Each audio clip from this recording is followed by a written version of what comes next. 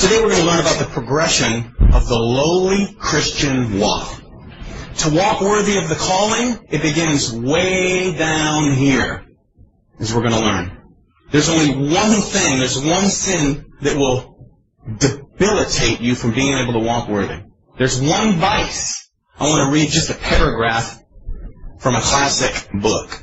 There is one vice of which no man in the world is free, which everyone in the world loathes when he sees it in someone else, and of which hardly any people except Christians ever imagine that they are guilty themselves of. I have heard people admit that they are bad-tempered, that they cannot keep their heads about girls or drink, or even that they are cowards. I do not think I have ever heard anyone who is not a Christian accuse himself of this particular vice. And at the same time, I have very seldom met anyone who was not a Christian who showed the slightest mercy to it in others.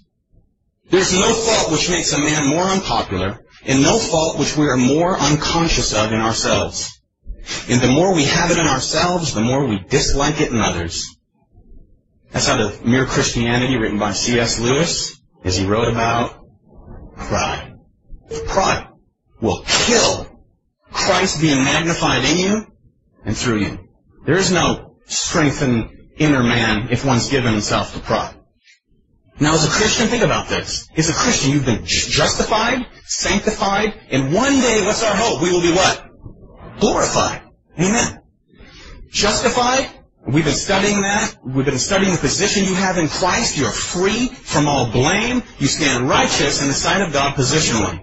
So to be justified means that you are freed from the penalty of sin. Freed from the penalty. Consequence of sin is death and eternal separation from God, to be cast into outer darkness where there's wailing and weeping and gnashing of teeth. You've been freed from that penalty in Christ. You've also been freed in sanctification, because the moment that you believe, you are also sanctified, and you're constantly, continually being sanctified, which means to be set apart unto holiness. So in justification, you've been freed from the penalty of sin. In sanctification, you've been freed from the power of sin. The only power that sin has over you, believer, is that which you allow it to have. Period. You've been freed from the penalty of sin in justification. You've been freed from the power of sin in sanctification. And one day when you are glorified, when you step into the presence of the Lord Jesus Christ, you will be freed from the very presence of sin. Because in heaven, there is no death, right? The consequence of sin is death. There is no death, therefore there is no sin. You've been freed from that. That's the promise. That's the hope that we have in Christ. And because of all of that truth, because of all of that theological knowledge, because of all of that grand doctrine of salvation, we're simply called to walk worthy. It's a gift. We're called to walk worthy. We're called to act our age, right? I said last week, you don't look at a teenager who's acting like they're 8. When they are acting like they're 8 and they're 15, what do you say? You say, act your age. Right? People who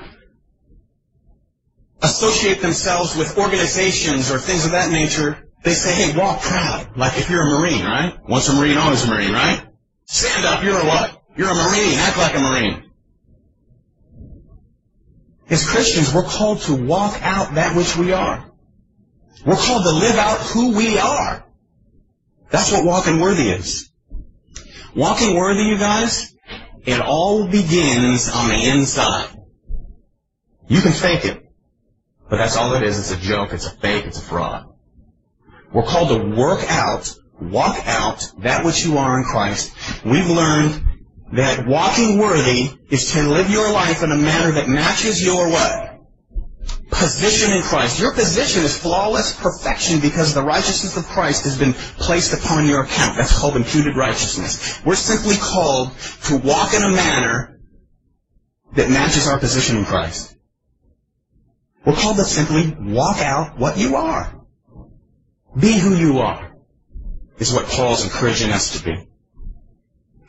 So, walking worthy is far more than what we do. Because we get caught up into this mindset of, I gotta do to be, right? No. We're working from being. We're working from what we are. You don't work for salvation, you work from it. That's why we're called to work out our salvation with fear and trembling. Work out that which Christ has already worked in.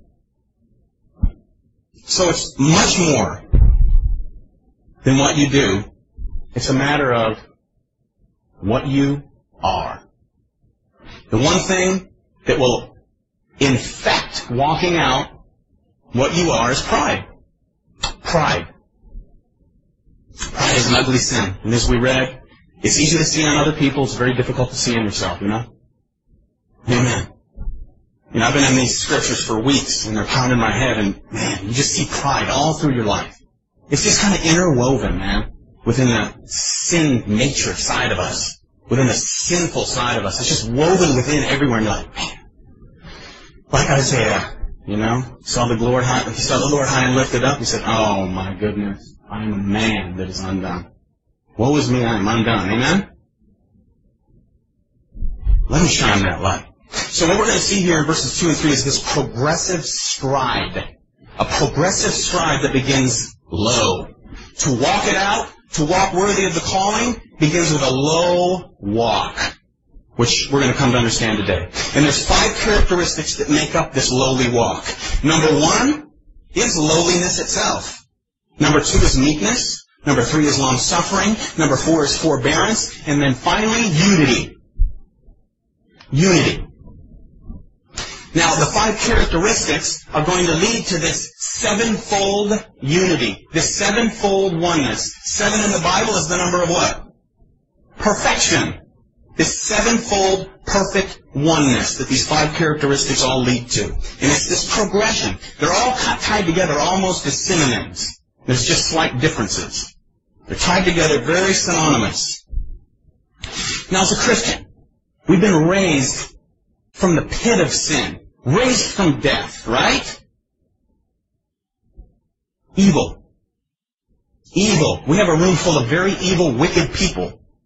Saved by grace. Made righteous. High and lifted up. Exalted to the heavenlies. Gifted with every spiritual blessing in the heavenlies. That's who you are in Christ. That's who we are today. And we rejoice over that. That's why we gather together. Amen? That's why we are here, rejoicing over what He's done. All of this truth about what Christ has done for us should and must do a work in us that is responsive to walk in humility. To walk in humility. You know, humility is that grace that can be kind of misleading, right? Because as soon as you think that you have it, you probably lost it. Right? But there's many who don't realize they have it, but they do have it. I was meeting with a group of men that I meet with here every Saturday morning for leadership development and things like that, and we're actually talking about someone that we, at least half of us in the group, know about, and we've had a relationship with this man over the years, and when we thought of a man who walks in humility, we thought of this man. And one of the guys in the group said, you know what, because of who he is and the way he walks and lives out his life, we're here blowing the trumpet for him. We're tooting his horn. And the reason is because we've never seen that man toot his own horn. He's a man who walks in humility. Very Christ-like characters in and through this man's life. So here we are, sitting at a table, the 12 of us, tooting the man's horn because his life certainly glorifies the Lord Jesus Christ. Okay, mark this down. Matthew 11, verse 29. Jesus said this, "Take my yoke upon you and learn from me. For I am gentle and lowly in heart, and you will find rest for your souls." See, Jesus set the standard, guys. The God who came out of glory, majesty, lowered himself to become a human being. Flesh and blood he took on. And lived the perfect life in your place. And because we abide in him, 1 John 2:6, you can mark this. 1 John 2:6 says, "He who says he abides in him ought himself also to walk just as he walked." Just as he walked. But we live in a culture that, what does it do? What does it do with pride? It exalts pride. In America is pathetic Consumerism to the max. Take.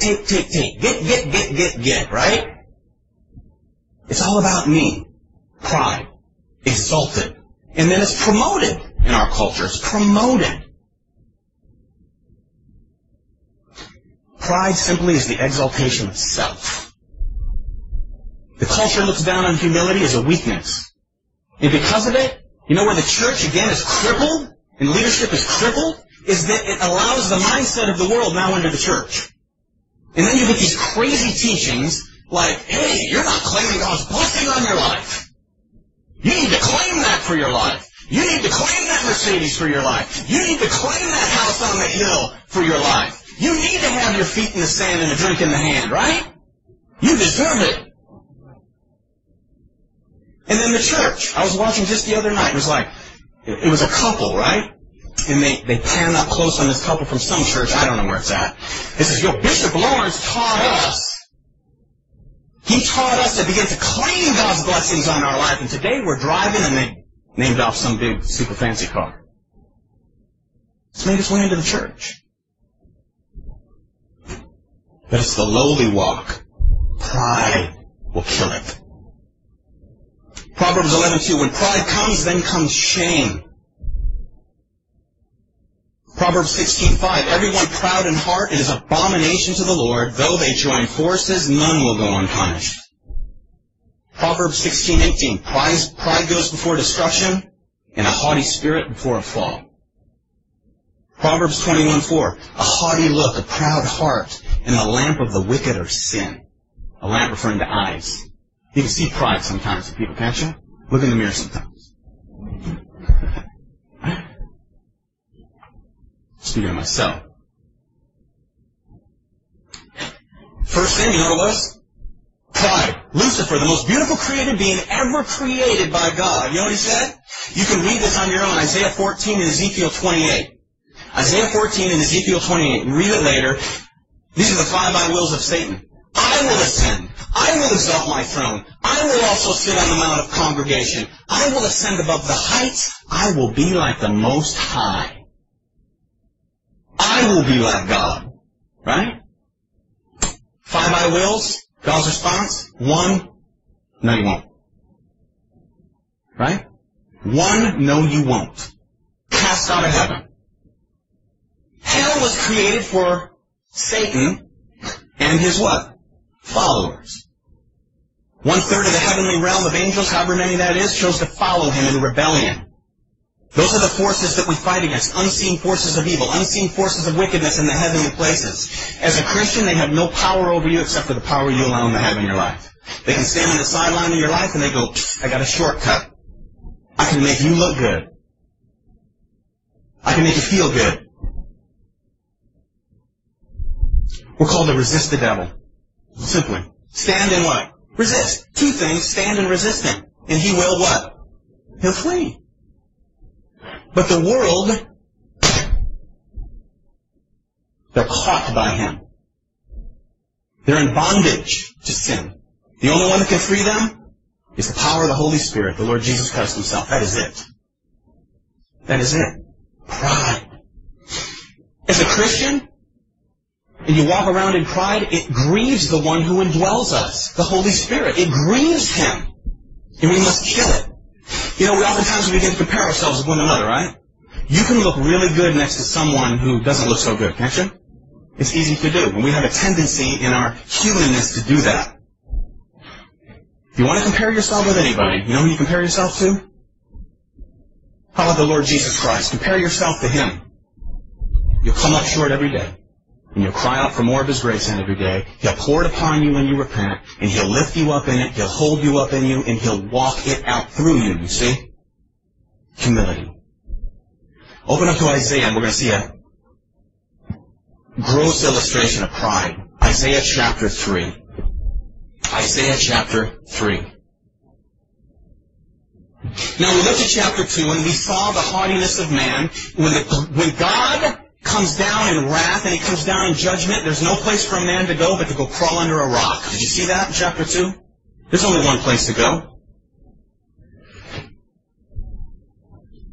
In 586 BC, We see the fall of Jerusalem. It fell a few times. And that's the context that we're in here. Look at verse 8. Chapter 3. The people will be oppressed, everyone by another, and everyone by his neighbor. The child will be insolent toward the elder, and the base toward the honorable. Total disrespectful society right there. Verse 8. For Jerusalem stumbled, and Judah is fallen because of their tongue and their doings. All are against the Lord to provoke the eyes of his glory. The look on their countenance witnesses against them. They declare their sin as Sodom. They boast in their sin. They were boastful in what they were doing. No shame, no hiding it, outward rebellion. They don't hide it. Woe to their soul, for they have brought evil upon themselves. Verse 11, woe to the wicked, it shall be ill with him, for the reward of his hand shall be given him. As for my people, children are their oppressors, and women rule over them. O my people, those who lead you cause you to err, and destroy the way of your paths. Verse 16. Moreover, the Lord says, because of the daughters of Zion, because they're haughty and walk with outstretched necks. Just that outstretched, prideful look, right? They have wanton eyes, walking and mincing as they go, making a jingling with their feet. They'd have little bells and little chains on their anklets, and they had to take little short steps to make the noise with those chains or bracelets, you see. So it was kind of this little flaunty swagger. That's what he's illustrating. A cocky swagger, a strutful walk. A little kind of a proud bobbing of the head, you know? Verse 17, therefore the Lord will strike with a scab the crown of the head of the daughters of Zion, and the Lord will uncover the secret parts. Verse 18, and in that day the Lord will take away the finery, the jingling anklets, the scarves and the crescents, the pendants, the bracelets and the veils, the headdresses, the leg ornaments and the headbands, the perfume boxes, the charms and the rings, the nose jewels, the festal apparel and the mantles, the outer garments, the purses, the mirrors, the fine linen, the turbans and the robes. And so it shall be, instead of a sweet smell, there'll be a stench. Instead of a sash, a robe. Instead of a well-set hair, baldness. Instead of rich robe, a girding sackcloth. In branding, instead of beauty, your men shall fall by the sword. Crushed. Crushed. Pride. That's what it led to in Jerusalem. That's what Isaiah saw. That's what Isaiah forewarned them of. They were crushed because of their pride, you see. Crushed. Pride is sin. You know why? Because it competes with, guess who? God. Pride competes with God, always. It's a competition with God. Because everything that ought to bring glory through our lives, when we hinder that, it means we're walking in pride. We are in direct competition with God. Direct competition.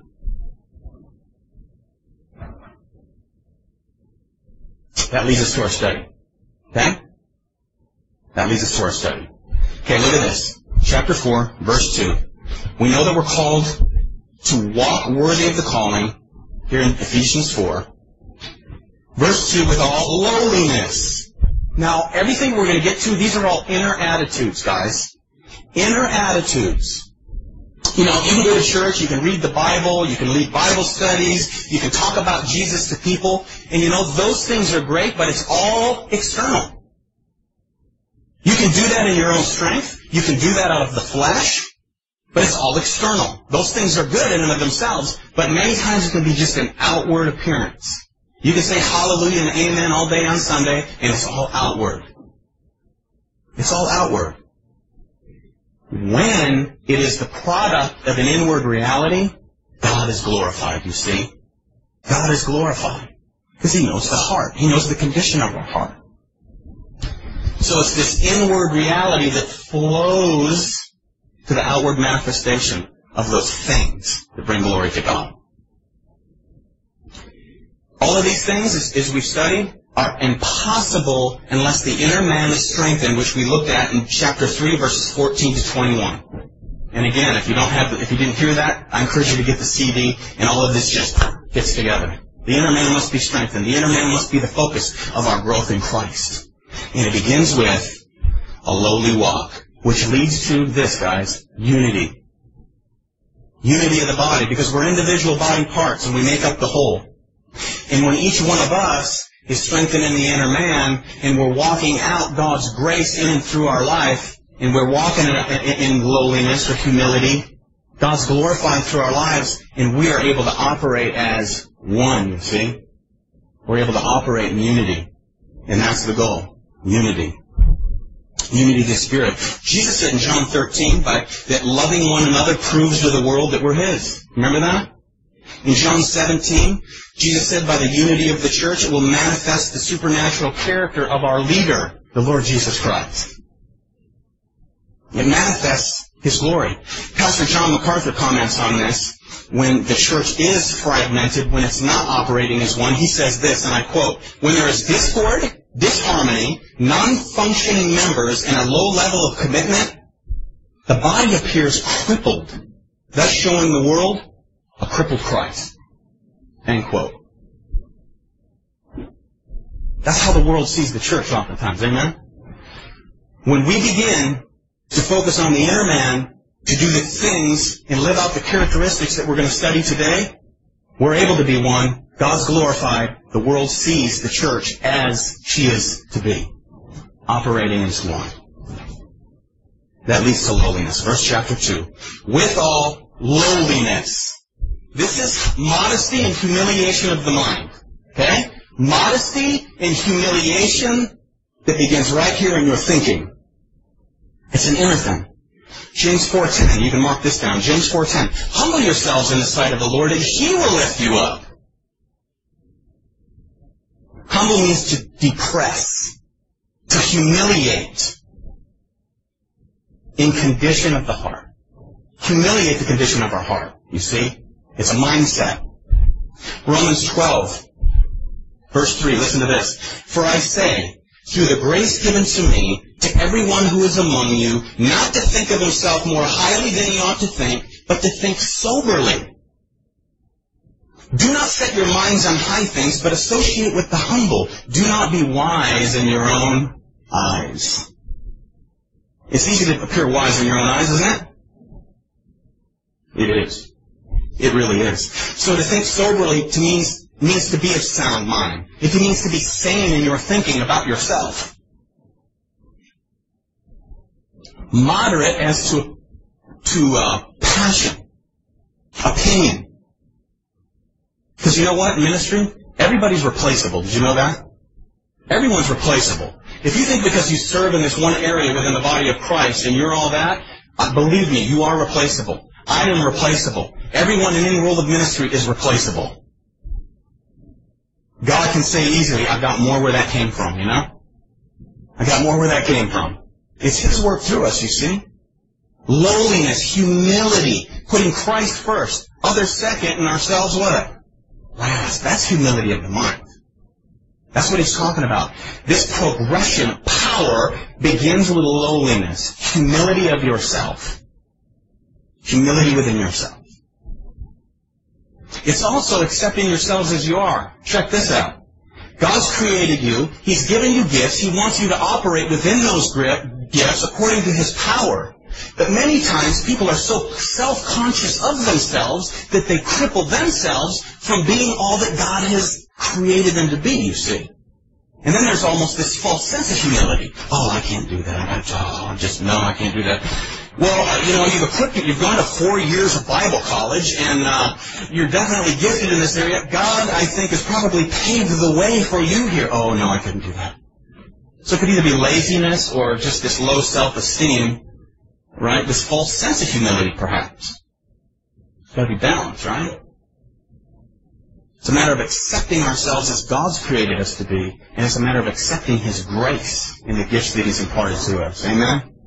Begins with the mind. Lowliness, humility. Now, humility, which begins on the inside, it leads to our next characteristic. Characteristic number 2, look at it.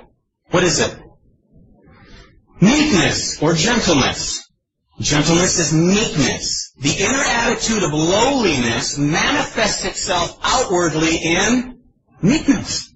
You see? In meekness. Meekness is a quiet, willing, yielded submission to God.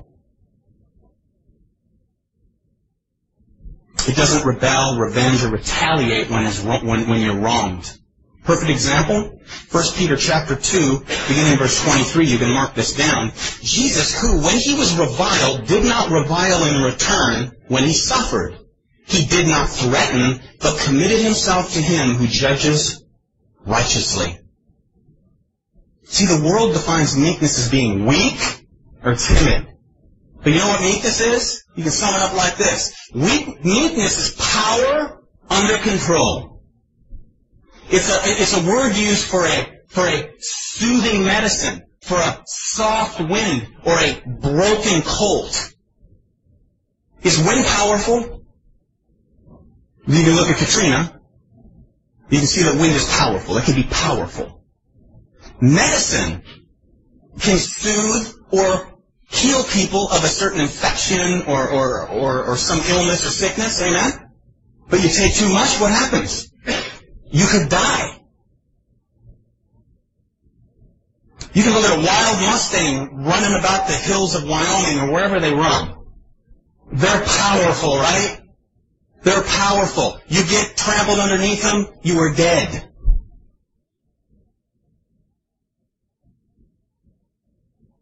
The stallion, the Mustang, running wild is useless until the wrangler goes out and wrangles him and brings him in and runs him around and puts a saddle on him and breaks him so that a rider can ride him or that a car can be pulled behind him, and then he becomes useful.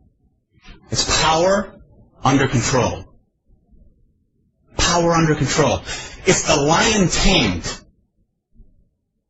A lion, massive, powerful, useless, and is offensive and dangerous unless he comes to a place of brokenness under the commands of his master. You see, a lowly heart, a mind of humility leads to an outward manifestation of meekness. Meekness. Jesus was meek. Moses was meek. Amen?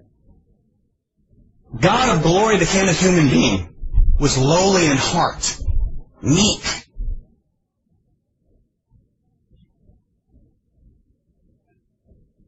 Jesus at the beginning and the end of his ministry, Jesus was meek, right?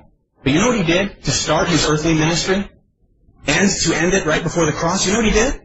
He went into the temple where the Pharisees and the money changers were, and all of the people from Israel were coming to worship God to lay their sacrifice on the altar. And they had these little animals that were growing up, and you become attached to them, right? And you come in, you're willing to lay it down on the altar, and they would look at it and go, oh, it's flawed. It's not good enough to get on the altar. But lo and behold, we have a very good deal for you today. And there's some over here that are not flawed. And, you know, for the little exchange of the money, we can give you something that God will honor and accept. Right? Jesus walks in. Meek and humble Jesus. He went and made a whip of cords. And he went and chased out the animals, turned the tables upside down of the money changers. Is that meek? That's power under control. Power under control. Because I'll tell you, when Jesus was reviled personally, personal attack, spit on, beaten, whipped, he did not revile in return. But I'll tell you this, check it out.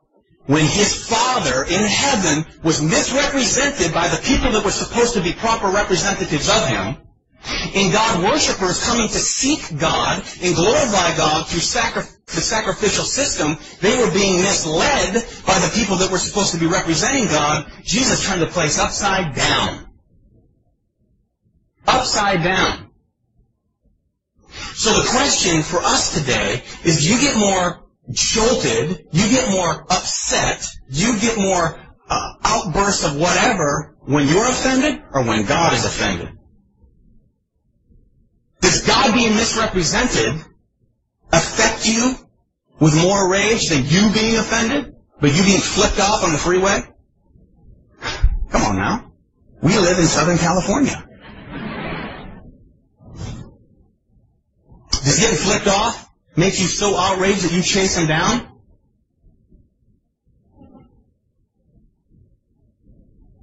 Before God broke me, that your pastor used to be like that. He was an idiot. God broke me. He's going to work in me.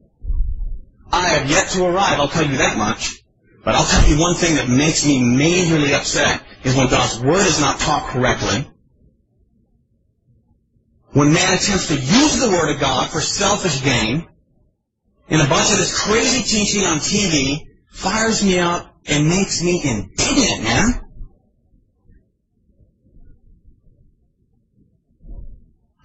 When the Pharisees were accusing Jesus of breaking the law by healing someone on the Sabbath, you know what he did? Mark chapter 3, verse 5. And when he looked around at them with anger, being grieved by the hardness of their hearts, he said to the man, "Stretch out your hand." The man stretched his withered hand out. As he stretched out, it was healed, made whole. So Jesus looked at him with anger. Jesus turned the table upside down. He turned the place upside down to begin his ministry and then to end his ministry before he went to the cross to fulfill his ministry. So what upsets you? Meekness is not weakness. It's power under control. And what upsets you more? Think about it.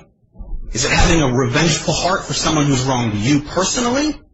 Or is it when God is misrepresented? That fires me up. That's called righteous indignation. Righteous indignation. There's two kids who sat in church and they heard a message on righteous indignation, and one kid says to the other, "What's righteous indignation?" And the other kid responds to him, he says, "I don't know, but I think it's when you get real mad and you don't cuss." Jesus had righteous indignation. Paul had righteous indignation. The apostles had righteous indignation. The battles that they fought were against false doctrine, false Christ, false messages. What upsets you? D. Martin Lloyd-Jones says this, and I quote, "To be meek means that you have finished with yourself altogether." To be meek means that you have finished with yourself altogether. William Secker, a 17th century British minister, said this, "He that would be angry and not sin must be angry at nothing but sin." The Bible says be angry and do not sin. Did you know that? You can be angry and not sin. Most of us are angry and then we fall into sin, right? That's been the pattern, for me anyway. What I'm trying to do is submit myself in humility so that the meekness of Christ is manifested in through my life, and the things that irritate me is when God is misrepresented through the people that are supposed to be God's people, God's leaders. Amen? So let's try to have a change of thought. Begin in humility. It leads to meekness, which leads to the next characteristic, number 3, long-suffering. It means to be long-tempered. Long-tempered. It means to be patient. To be patient means to suffer what? Long. Prayed for patience before, right? And you realize that there's a bunch of irritating people in your life all of a sudden. Right? It's endurance. The ability to endure discomfort. The ability to endure a place that God may have set you that's not totally comfortable, that there could be offenses, that there could be persecution. It's being content with where God has you today. Being content. You know, the writer of Hebrews urged the people, the recipients of the letter of the Hebrews, most of them were at this place of intellectual understanding of who Christ was, what He had done. They embraced Him as Christ intellectually, but they came up, like I said last week, just to the line of belief. Intellectually, never submitting to His Lordship, never wholeheartedly giving their lives to Him, and they fell right back into legalism, you see. And what He said was, look, He said, to these uncommitted Jews, He said, if you follow the example of the persevering saints of old, that you would be able to obtain salvation and then the full assurance of that salvation. So to these Jews, He gave an example of the hero of their lineage, which was who? The hero of Israel was who? Father Abraham, right? So He gives them as an example. And in Hebrews chapter 6, verse 12, He said this, "For when God made a promise to Abraham, because He could swear by no one greater, He swore by Himself, saying, Surely blessing I will bless you, and multiplying I will multiply you. And so after He had patiently endured, then He obtained the promise." What was the promise? Isaac. He was old in age, and his wife was barren, unable to have children.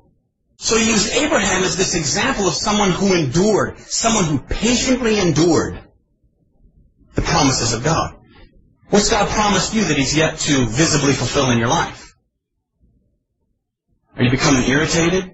Are you shaking your fist at God? Are you wagging your head at God? Are you full of doubt? Because doubt for the believer is sin. It's unbelief is sin. We come here to get built up in the faith, to trust and abide in Him. And by walking out that faith and obedience, you know what it does to your faith? It multiplies it. You resist, shake your fist at God, you'll hear nothing but the lies of the devil, and you'll have no patience with what God has for you. You'll have no patience with other people because there's nothing meek about you, and it goes back to a lack of humility within you, see? It's a progression we're working on here. Romans 4:20 uses Abraham as an example. He said, Abraham, he did not waver at the promise of God through unbelief, but was strengthened in faith, of which gave glory to who? God. God's glorified when you endure in circumstances. God's glorified also when you endure with people. People. Remember Noah? Noah spent 120 years building a boat. Because God said He was about to do things that were unseen. He was about to do something that was unseen, was bring judgment upon the earth. And another thing that had never been seen was it never rained out. Build a boat because it's going to rain, it's going to flood. I'm going to wipe the world out, but I'm going to save you, your wife, your sons, and their wives.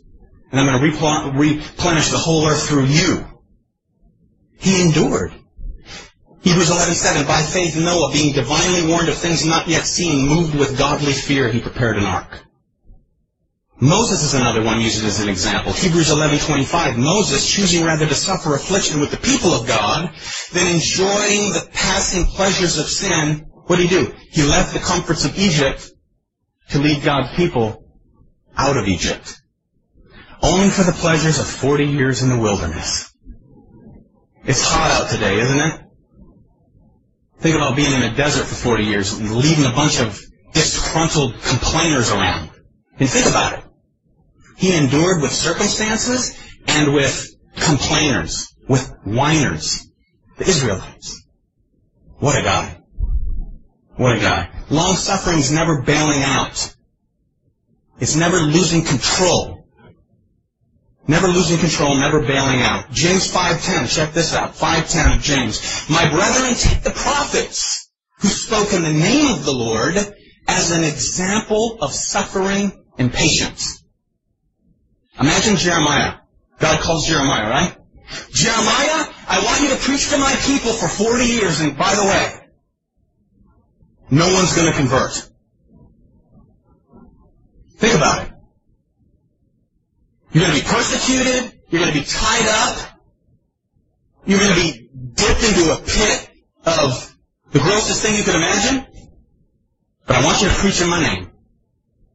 And Isaiah, called Isaiah. Isaiah, I'm calling you. You remember the story of Isaiah? I'm calling you. But as you preach, the nation of Israel is only going to fall deeper and deeper into sin and rebellion. We're called to see them as an example of enduring, of long-suffering in circumstances. Ordained by guess who? God Himself. God Himself. What's He want to teach in your life? What is He trying to teach you right now?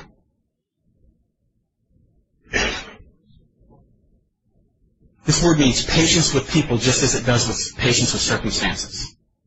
Check this out. 1 Thessalonians 5:14. You need to take this real personally, because this is your role as the body. 1 Thessalonians 5:14. Now we exhort you, brethren, to warn those who are unruly, comfort the faint-hearted, uphold the weak, and be patient with all. That's how the body's supposed to treat each other, guys. I tell you, I was so blessed this week. We had someone in the body that was discouraged. And I called up a few guys to just go spend a little time with someone. And before I knew it, it was like covering almost every day of the week. That blessed me. I went to visit this brother who I love, and there was 3 brothers already there by the time I got there. That's the functioning of the body. effectively ministering, getting your eyes off of yourself, coming out of your little crybaby place, if you're in one, and yielding in humility to the authority of God of heaven. Because you're saved by grace, justified, sanctified. One day you will be glorified. Because of that, walk worthy. And it begins with humility. Humility of the mind, who you are. It says, warn those who are unruly. People get out of line within the body, you need to warn them to get back in line. You see? It's not just always the pastor's job, it's the body's job. The faint-hearted, comfort the faint-hearted. The faint-hearted are those who walk in fear, they walk in doubt. Comfort them with what? Not your ideas. You gotta know the Word of God because you don't want to comfort them with your ideas, amen? You lead them back to the everlasting Word of God. Uphold the weak. This is the spiritually and morally weak. They keep falling in weakness. There's a couple people we haven't seen for quite a few weeks here in church. And I know that some of you others are aware of that. You need to go visit these people. I can't visit everybody, but we can together, can't we? We can together. Because some people just keep falling into the same moral depravity, the same weakness of faith and so on. We've got to come alongside of them and pull them back out. You got it? Patience, forgiveness, goodness, and accountability to each other, he says. Also used to accept anything from God. That's what long-suffering is. I want to read a story about the great missionary, David Livingstone. Dr. David Livingstone studied medicine and theology at the University of Glasgow. Because I'm telling you something. When you have these characteristics in your life, evangelism takes on a whole nother level of power. You know, we think of evangelism today as events, methods. Nowadays it's looked at as a rock concert. Let's do a rock concert and get a bunch of Christian people together and, get them to come forward or something. Okay, that's all great in certain places. True evangelism comes from you and me individually in and through everyday life. That's the power of evangelism. And listen to the power of Dr. David Livingstone. Mid-1800s, studied medicine and theology at the University of Glasgow, became a missionary to Africa. He was attacked and maimed by a lion.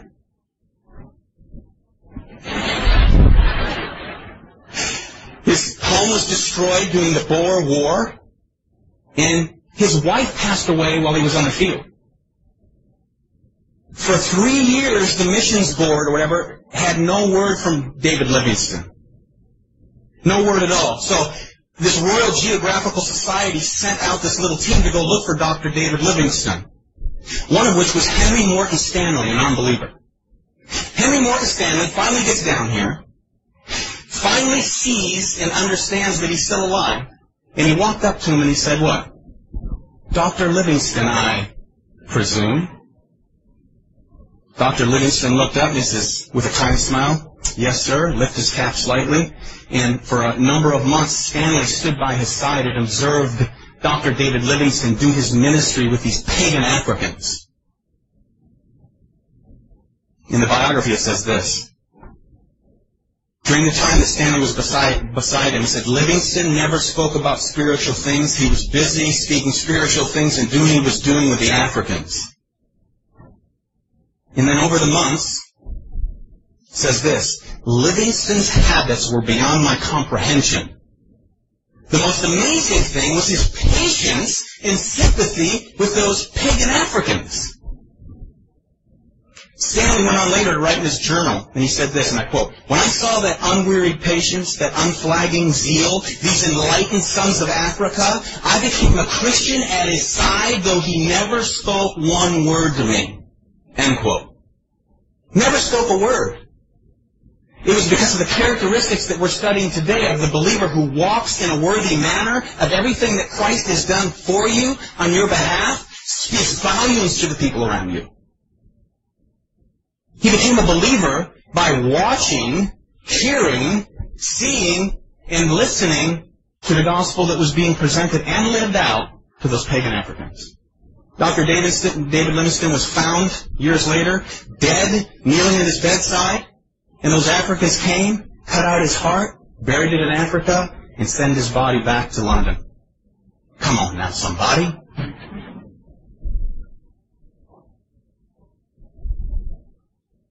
That progresses us towards forbearance. Forbearing with one another. This is forbearing love. Forbearance means to hold oneself up against. It means to put up with something or someone. All of these are works of grace. Are you seeing this? All of these things are works of grace by God to you. You are able to live out a humble life within that leads to a meek outward life that leads to one in which you're able to suffer long with people, suffer long with circumstances, and when you're able to do that, you are able to bear with one another. Forbearing love. 1 Corinthians 13:4. Love suffers long and is what? Kind. Love does not envy. Love does not parade itself. It's not puffed up. The product of humility in this kind of love, it means, check this out, it means to suppress with silence. Check it out. It means to suppress with silence. Here's the idea. 1 Peter 4:8. And above all things, have fervent love for one another, for love will cover a multitude of sins. Proverbs 10:12. Hatred stirs up strife, but love covers all sins. This is like throwing a veil or a blanket over something. It covers it up. This type of love covers up these type of things. You know, the Bible speaks, we have basically one word for love in the English language, basically, right? You love your car, you love your wife, you love your kids, you love your dog. Right? There's a lot of different words in Greek for love, but I'm going to share three of them that you're probably familiar with. One of them is an eros love. Eros. And it's a love that takes. It's a one-way love. It just takes. It's that lustful desire. When a man lusts for a woman, that's just a love that takes. When a woman lusts for a man, it's a lust that takes. When you have someone in your life who they're trying to buy your friendship, they'll buy you anything under the sun, moon, and stars just to keep close to you because they want some friendship, but you could care less about them, but you'll let them love you. You'll just take. Eros love, a love that takes. Phileo love is a two-way love. It's a love that gives and takes. You have close friends in your life. You help them. They help you. You give to them. They give to you. They give time. They give effort. They may give money, whatever. It's a two-way love. Agape love, you have a love that takes, you have a love that gives and takes, and then you have a completely selfish giving love, and that's agape love. What I get means nothing. That's God's love, imparted to you, of which you're able to love others with, you see. Jesus said in Matthew 5:43, you've heard that it was said, you shall love your neighbor, hate your enemy, but I say to you, love your enemies, bless those who curse you, do good to those who hate you, and pray for those who spitefully use and persecute you. This is loving the unlovable. Loving the difficult. You know what? That is hard. If you want to do that in your own strength, you will fail. Amen? Come on. Oh, I can't stand it when I have to love someone that's unlovable and I do it in my own strength. It's miserable. It's miserable. It's when I submit myself in humility to what Christ has done, you just become more outwardly meek. And you are able to suffer longer with people. And you're able to forbear with people. This is a love of forbearance. This is a grace of forbearance. Forbearing love, you see. And then, when all these things are in place, we'll be able to reach the goal. And you know what it is? Unity. Unity. Oneness. Verse 3. Endeavoring to keep the unity of the Spirit in the bond of what? Peace. Endeavor means to use speed. To make a earnest effort. To endeavor. You know what it means, guys? It means you have to work at it. We got to work at it, don't we? Endeavor means to work at it. You know, I can tell you numerous couples have come to me that we're going to get married, and they're just puppy love all the way, right? They're holding hands every chance they get. They just want to sit next to each other, and they go, we want to get married. And I said, well, neither one of you have a job. Yeah, but we'll live in a box. It's just, we love each other so much. It's just, we just need to be together. Right? Foolish, blind love. Yeah, they may love each other. But I'll tell you what. The counsel they need is to say, look, you may have all these blissful little feelings of we can live anywhere, anyhow together, but when real life sets in, let me tell you what, when irritations of life come, you're going to have to learn how to love one another through it. Because the feelings will die like that. Amen? Come on for you who've been married a while. You work at loving one another, correct? It takes work. The feelings will fade. In the box, down by the railroad tracks, will not be comfortable for too long. And you will begin to irritate one another. That's the idea. We're simply called to work at it because we can. But it begins with the inward attitude, you see. It's not what you do, it's who you are in Christ.